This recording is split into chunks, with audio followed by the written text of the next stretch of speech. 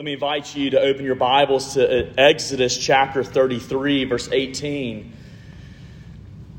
Exodus 33, verse 18, all the way through chapter 34, verse 7.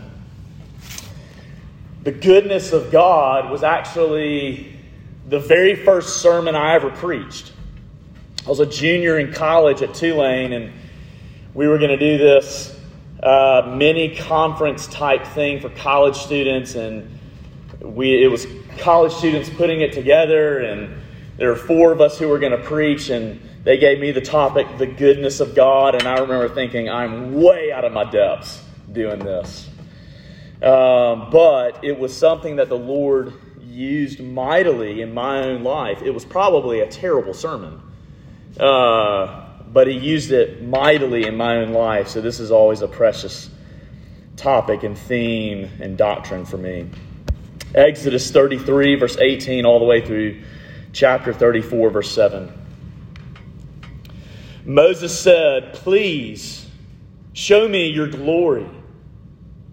And he said, "I will make all my goodness pass before you, and will proclaim before you my name, the Lord. And I will be gracious to whom I will be gracious, and will show mercy on whom I will show mercy. But," he said, "you cannot see my face, for man shall not see me and live." And the Lord said, "Behold, there is a place by me, where you shall stand on the rock, and while my glory passes by, I will put you in a cleft of the rock, and I will cover you with my hand until I have passed by. Then I will take my hand away, and you shall see my back, but my face shall not be seen."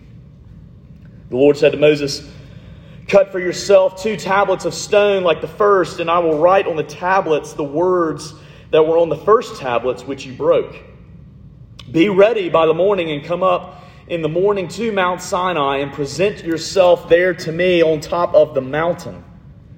No one shall come up with you, and let no one be seen throughout all the mountain. Let no flocks or herds graze opposite that mountain."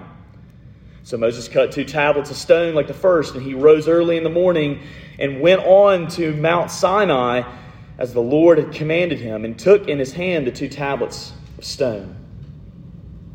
The Lord descended in the cloud and stood with him there, and proclaimed the name of the Lord.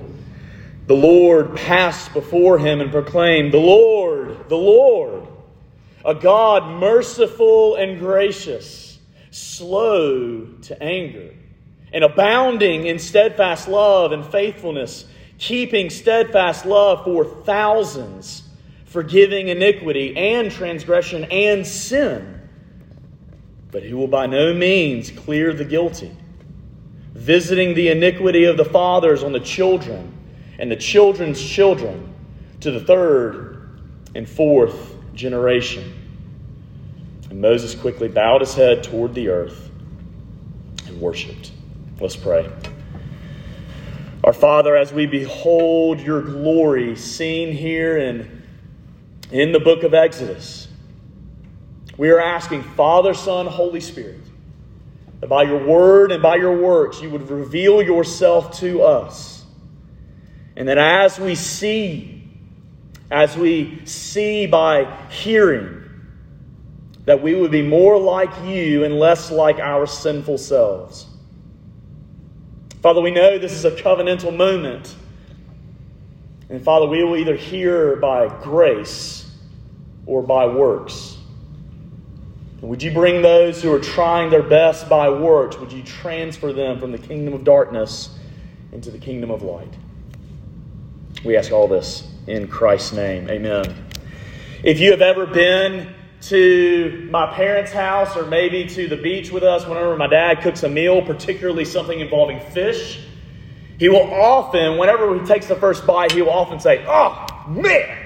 It's just known that whenever he takes a bite, it's a good meal, and he's like, "Oh, come on." And that's probably where I get it from. So some of my students know. I love to say, "Come on now." When you taste something good, we often like to say, like my dad, oh man, or we like to say, It's often what we like to call eating pizza. I told Pete Hatton, who is a PCA minister in Edmond, I told him when he came to preach one time, I said, I was eating pizza the entire sermon. He said, what do you mean? I said, I kept saying, because it was good. We do that whenever we taste good food. And Psalm 34 verse 8 says, taste and see that the Lord is good. I hope we're going to be eating pizza this morning. When was the last time that you looked at the God of the Bible and said, because that is who He is. He is good. God is good all the time. And all the time, God is good. That is our theme this morning. First, what is God's goodness? So let me bring you back to verse 18.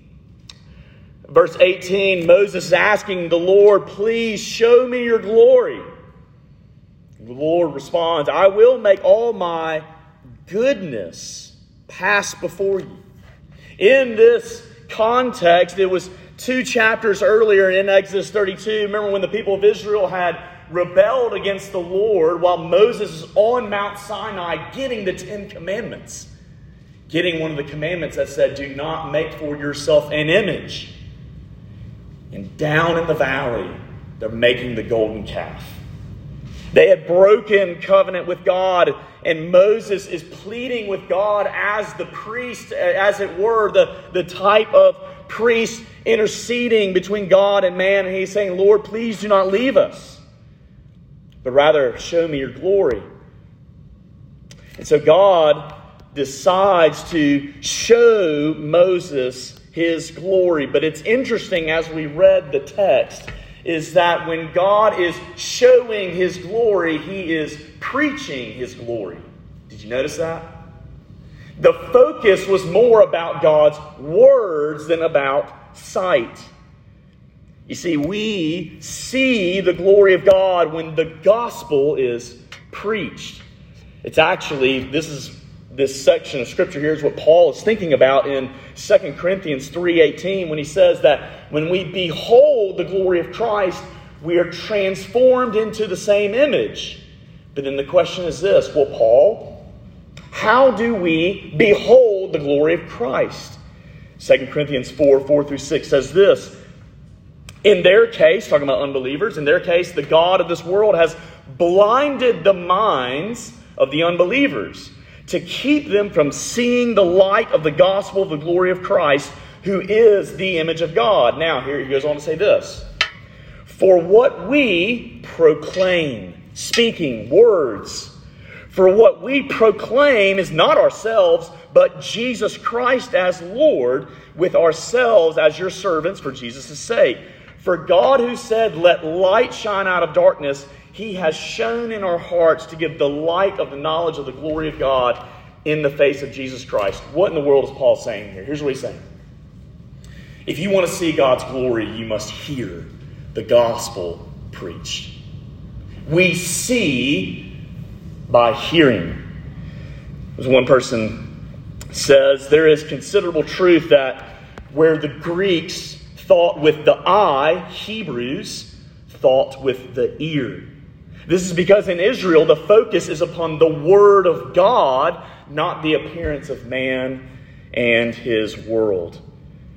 We see God by hearing God's Word proclaimed. That's why God's putting the emphasis on hearing.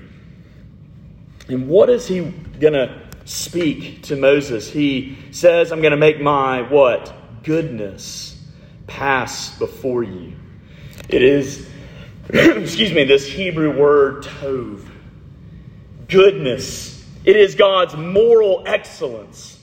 It is something that is admirable. It is something that is so worthy to be desired. It's that pizza where you say, and you should have your buddies next to you say, well, I want a slice of that. It is something desirable. I remember an old Hardee's commercial when there was a bunch of probably college age or young adult guys in one room, and it was so loud, they're talking to each other. Maybe you remember this commercial, and then all of a sudden they get a bunch of Hardee's burgers, and it goes quiet, and there's just a bunch of And the whole advertisement was to say, see how good our food is. But see, here is the goodness, the infinite goodness of God. Now, when we think about God revealing himself to us, showing us his goodness, we need to remember that God is not the object of our worship in a way of this. It's not as if we put God down in a little petri dish or whatever it is. Correct me if I'm wrong, I'm not a scientist. But we look at God and we say, now you stay right there, we will analyze you. That is not how theology works. Theology is God above us, revealing himself to us, saying, look at me. It is an act all of grace. For God merely to reveal himself here to Moses is an act of mercy and grace. So when we think about the object of our worship, we must take him at his word and his works. And if we don't, then we are creating our own God. John of Damascus, the 8th century theologian, said this: God revealed that which was to our profit to know. But what we were unable to bear, he kept secret. With these things, let us be satisfied, and let us abide by them, not removing the everlasting boundaries, nor overpassing the divine tradition. Here's what John of Damascus is saying. What God has revealed is what we need. He's revealed it for our good. And if we don't have all the answers, then we don't need it yet. So let us take God at his word. You see, if theology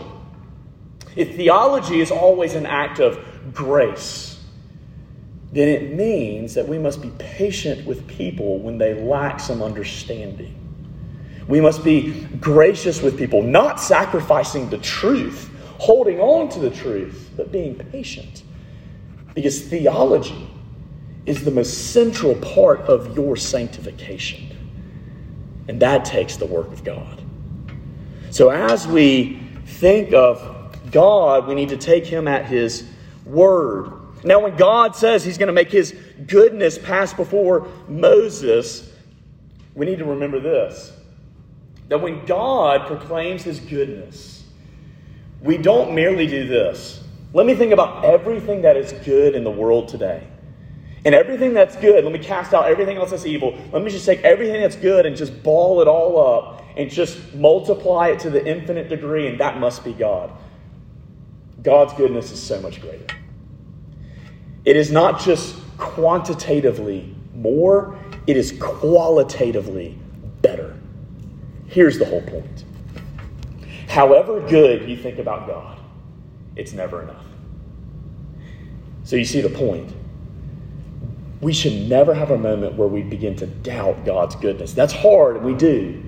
But the Word of God is telling us that God is so infinitely good in his essence that he will never not be good. Amen? God is good all the time. Come on now, we're going to have some give and take today. He's good. You see, when God passes by Moses, look at verse 6. Here's what he starts out with.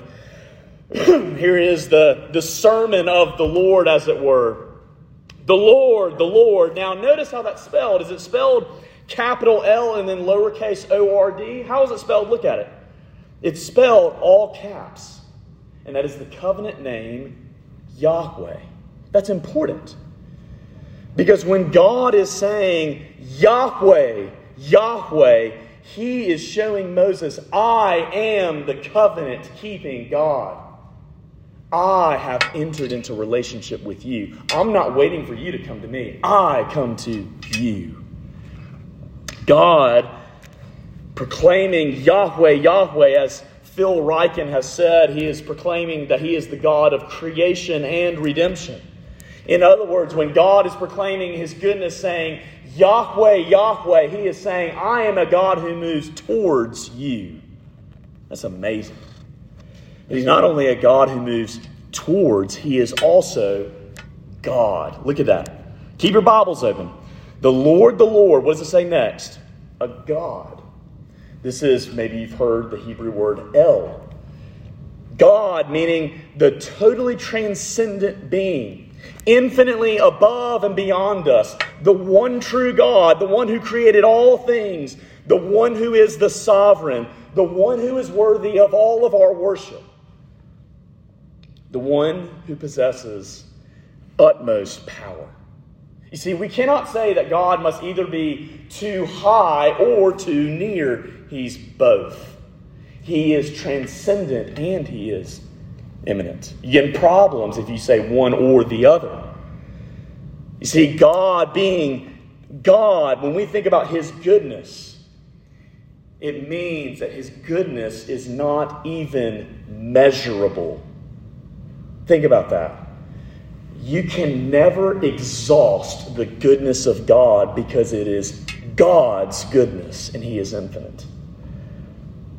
God's goodness should never be doubted, but rather we should expect the utmost good from him, and we should interpret all things in light of his goodness. As he begins to further proclaim his goodness, he moves on. How does he describe himself? He says, the Lord, a God, what? Merciful. What does he mean here?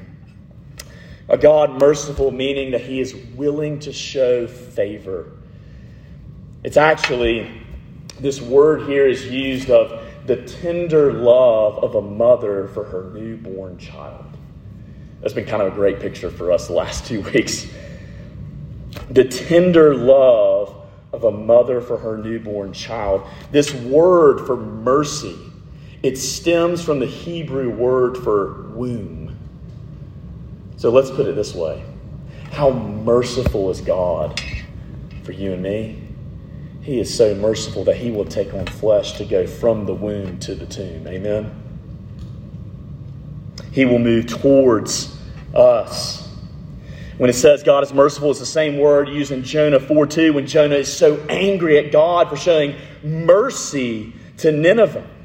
It's the same word used in Luke 6:36 in the Greek equivalent where Jesus says, be merciful as your Father is merciful. And in this context, it's this. It's loving people who do not deserve it. Jesus says, don't love people who love you. That's easy. Love the people who hate you. That is mercy. God says he is gracious. Gracious meaning that God pardons all our sins. But he doesn't just bring us back to square one. You know, let's say you were here in the depths of your sin and this would be neutral, as it were. You were here and God's gracious, so he just brings you neutral. No. There's no neutrality with God. He brings you out of your sins into favor with him. God is not satisfied to leave you neutral, as it were. He brings you near to him. He deals with you in grace, not by your works. That's what Daniel says in Daniel 9, verse 18. Oh my God, incline your ear and hear. Open your eyes and see our desolations in the city that is called by your name. For we do not present our pleas before you because of our righteousness, but because of your great mercy. Never look at God and say, give me what I deserve, because you do not deserve anything good. You deserve his wrath. But thankfully, God does not deal with us based on our works, not if we're in the covenant of grace. You see, what makes God's grace so amazing is this. It literally cannot be grace if you earn it. If you earn it, it literally is no longer grace, because the definition of grace is giving you what you do not deserve. You see the beauty in this, right? If you cannot earn God's grace, then when he gives it to you, you cannot lose it. Amen? That's pizza right there. God is gracious. He's also slow to anger. Literally in the Hebrew, it says he's long of nose. Isn't that interesting? My Hebrew professor Miles Van Pelt used to say that the opposite of this is that short snout, meaning that you're quick-tempered. Like a pig, he described it, where you're very quick to have outbursts of anger. God's saying, no, I'm not like that. I'm long of nose, I'm patient. This does not mean that God leaves people unpunished or that justice is undone, but rather it means that God does not rush to pour out his wrath upon sinners. He is not on a hairpin trigger with you.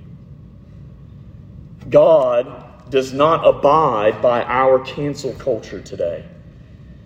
But rather, as 2 Peter 3:9 says, the Lord is not slow to fulfill his promise, as some count slowness, but he is patient towards you, not wishing that any should perish, but that all should reach repentance.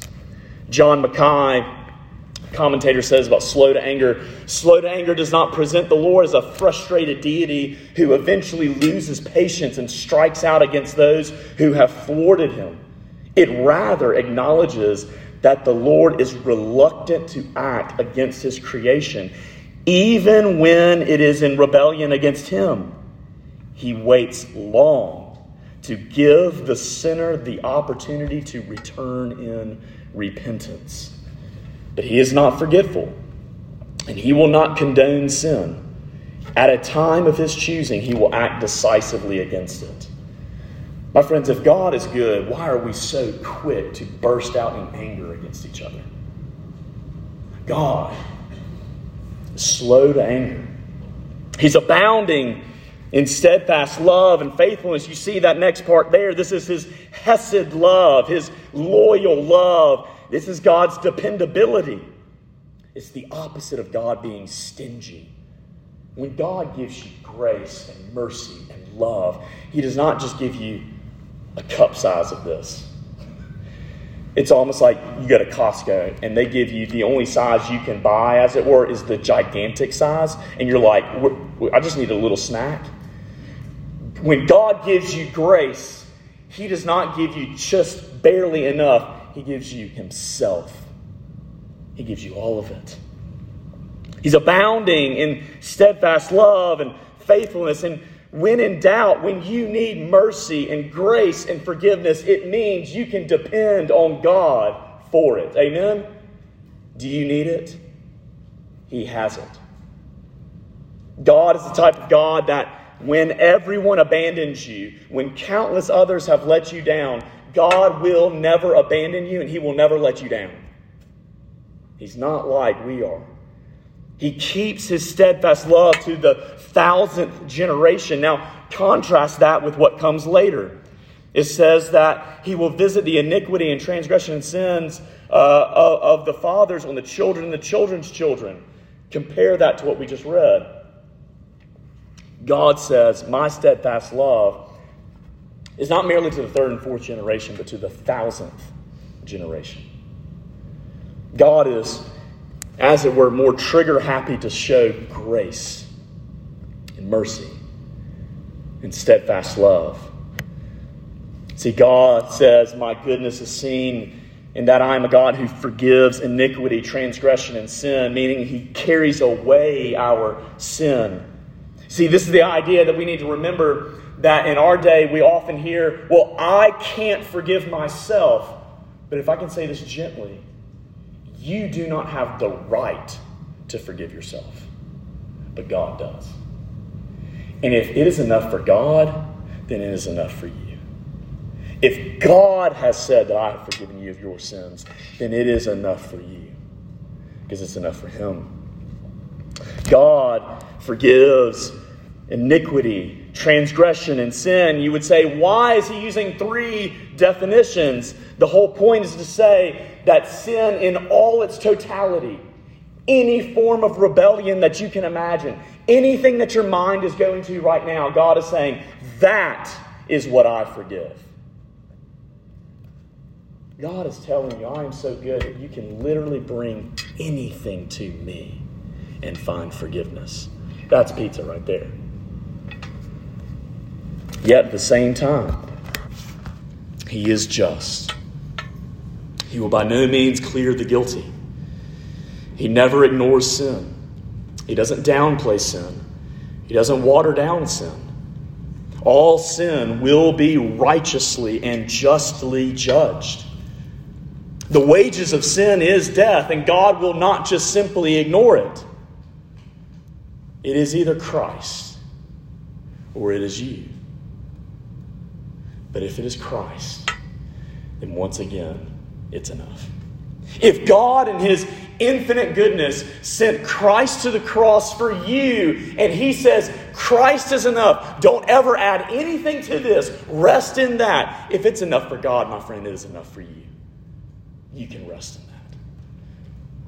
He is just. He will exact punishment, and he will either bring justice upon the unjust either in this life or he will do it in the next. He's also wrathful. See, even this is part of God's goodness. We often don't like to think about his wrath as being good, but here's the thing. If God loves holiness, he must punish unholiness. God, being wrathful, it means to impose an unpleasant state upon those who deserve it. Ezekiel 18:20 says, "The soul who sins shall die. The son shall not suffer for the iniquity of the father, nor the father suffer the iniquity of the son. The righteousness of the righteous shall be upon himself, and the wickedness of the wicked shall be upon himself." As Numbers 32:23 says, "Be sure that your sin will find you out." Your sin will find you out. God will not sacrifice his goodness. If for some possible way God could sacrifice his goodness, he would not be God. Your sin will find you out. And that is for the glory of God's goodness. So once again, my friend, Christ or you. But if Christ is enough, and if in God's goodness he says, yes, the Son of God who took on flesh, who took your place, he alone is enough for you, my friends. It's good to rest in that. Amen? That is God describing his goodness. God is good all the time. And all the time, God is good. But where do we see God's goodness? Well, we see God's goodness in the fact that God gives, and God condemns, and God forgives. He gives, he condemns, and he forgives. God gives. God is a giving God. He created all things, but he did not have to. God wasn't lonely, just starving for attention, bored. He created out of an overflow of his joy. Colossians 1:16 said, "For by him all things were created, in heaven and on earth, visible and invisible, whether thrones or dominions or rulers or authorities, all things were created through him and for him." God created all things. He did not just evolve into being. God is the creator. You want to see God's goodness in creation? Have you ever looked at an onion before? Have you ever thought about the versatility of an onion? You can saute it. You can caramelize it. You can fry it. You can put it on tacos, burgers. You can put it in gumbo or any sort of stew. An onion is amazing. And when you cook with an onion, you should be reminded that God is good. Think about potatoes. You can bake a potato. You can twice bake a potato. You can mash it up. You can make French fries and have them late at night when nothing else will hit the spot but French fries. You can have waffle fries and hash browns and gnocchi, or however you say it, and chips and bacon and potato soup. Guys, God created the potato. Is it too small of a thing to look at that and say, wow? God has created every blade of grass, every fly that flies, every ant that crawls, and even the mountains that soar among the clouds, for us to say, he is a good God. Amen? You see his glory in all of creation. You also see his glory in his common grace for his people. Matthew 5:45 says, "For he makes his sun rise on the evil and the good." Every morning, the sun rises upon the wicked and the righteous, those in the covenant of grace and the covenant of works. He gives them food. He gives them breath. He gives them taste buds to taste the different types of potatoes. Have you ever thought about that? Do you actually, maybe in some sense you can correct me, but for the most part, do you have to have taste buds to survive? Did God have to do that? No. He could have just taken away taste and just munch down and just be nutrients to my body, and that's it. Have you ever thought about how amazing food is? To sit there and say, and dear unbeliever, that you would dare to come to the conclusion and say that there is no God, or that if there is a God, he is not good. God helps us, doesn't help us. He enables us to see color, to hear children laugh, to study complex ideas, to make beautiful noises come out of our mouths when we sing, or maybe just they're joyful noises but not joyful to hear. He enables people to contribute to the good of society. He enables people to order and structure government, for doctors to find cures for diseases, lawyers to defend people, chefs to prepare delicious dinners. Look at all the things in creation that God is giving to the wicked and to the righteous. There's no shortage. But God, you might ask the question, what about the evil in the world? See, and this might be a very personal question for you, because maybe the question about if God is good is not just an intellectual question. It's a very personal question. And maybe you've experienced someone close to you who's died, or maybe you or someone else has gotten ill, or just some form of loss. But James 1:13 says, "Let no one say when he is tempted that I am being tempted by God. For God cannot be tempted with evil, and he himself tempts no one." If God cannot be tempted with evil, then there is no evil within God. So how do you answer about the evil in the world? We see the evil in the world, how it came into our world in Genesis 3. The problem's us. The problem is our sin and the effects of the sin, and God's just and holy and righteous curse upon our sin, what we deserve. But it is not him who is evil. The problem actually is us, and that leads into our second point under this heading. That God's goodness is seen in the fact that God condemns what is not good. Proverbs 12:2 says, "A good man will obtain favor from the Lord, but he will condemn a man who devised evil." See, actually, one of the biggest problems about God's goodness for us is the fact that we are not. The problem is us. Our heads, hearts, and hands are affected by the fall and our sin and depravity. Romans 3:10-11 says, "None is righteous, no, not one. No one understands." We don't even think rightly. Romans 3:18 says, "There is no fear of God before their eyes." And that's very interesting, because Proverbs says that the fear of the Lord is the beginning of knowledge. But we don't even have the fear of the Lord outside of Christ. Ephesians 4:18 says they are darkened in their understanding, alienated from the life of God because of the ignorance that is in them due to the hardness of heart.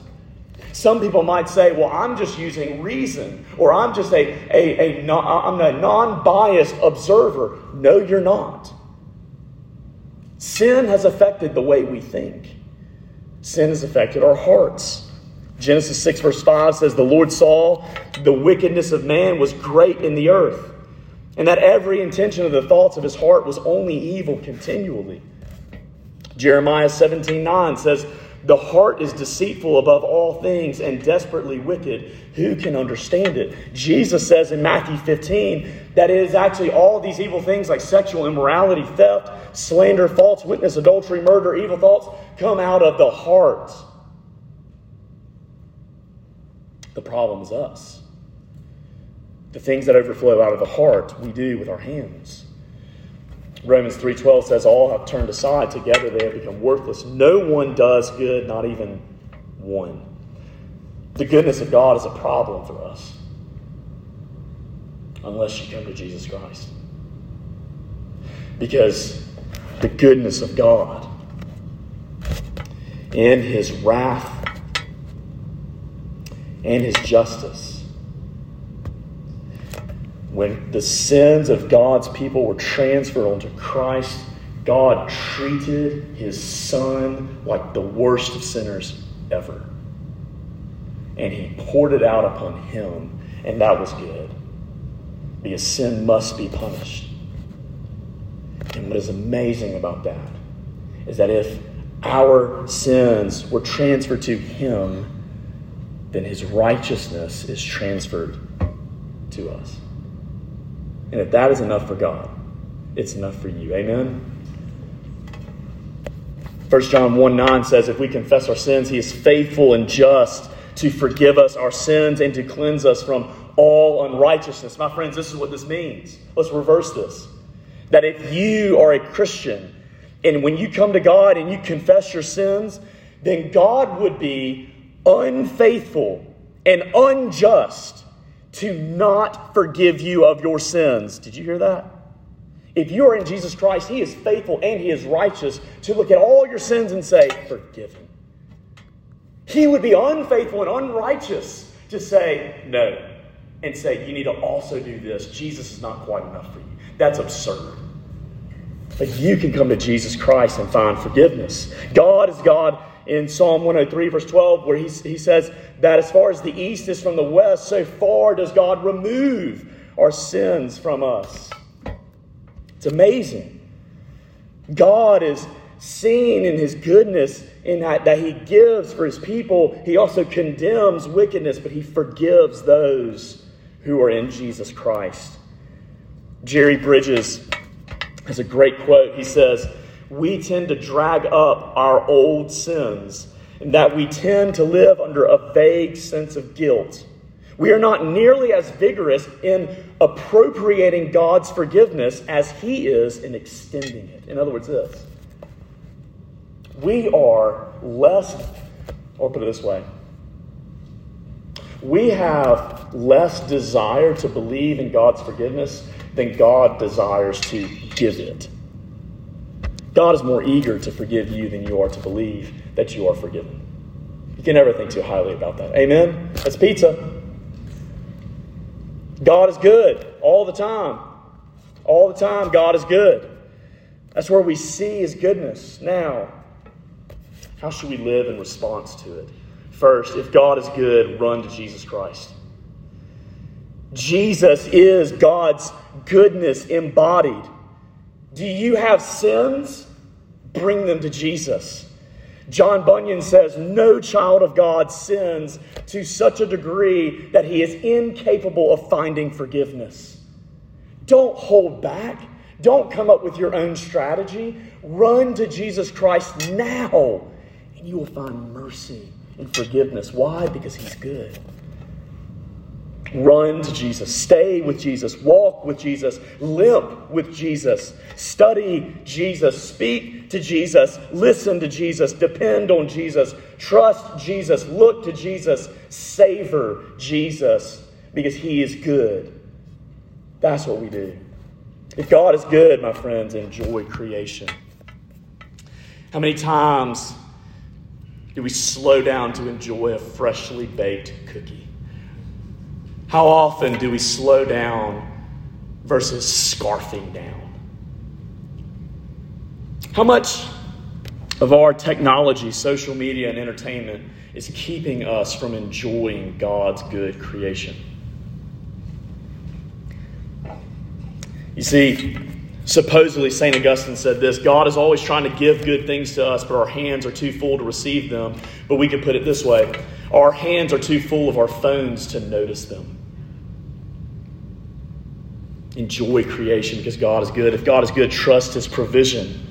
God's very name is Jehovah Jireh, meaning Yahweh will provide. Philippians 4:19 says, "And my God will supply every need of yours according to His riches in glory in Christ Jesus." J.C. Ryle says, "Nothing whatever, whether great or small, can happen to a believer without God's ordering and permission. There is no such thing as chance, luck, or accident in the Christian's journey through this world. All is arranged and appointed by God, and all things are working together for the believer's good." Trust in His provision. Also, if God is good, give thanksgiving to Him. Psalm 107 verse 1 says, "Give thanks to the Lord, for He is good." But my friends, if you're going to actually think about what to thank God for, you need to slow down. And once again, how often does our binging Netflix and constantly running on the treadmill of our phones, how often does that enable us to thank God? In a world where we're constantly drowning in bad news, we need to slow down to take time to see that God is at work. If God is good, live in holiness. Leviticus 11:44 says, "For I am the Lord your God. Consecrate yourselves, therefore, and be holy, because I am holy." If God is good, battle against unwanted thoughts. You need to ask yourself, when you're being hounded with these unwanted thoughts, these condemning thoughts, you need to ask yourself, how much of a good God is in those thoughts? Battle against those unwanted thoughts. See if they match up with God's goodness for you in Jesus Christ. As one author put it, you ask yourself some questions about these thoughts. Is it true? Is it helpful? Is it appropriate? Also, is it a complete thought? Because if God is good, He will lead you to His gracious truth.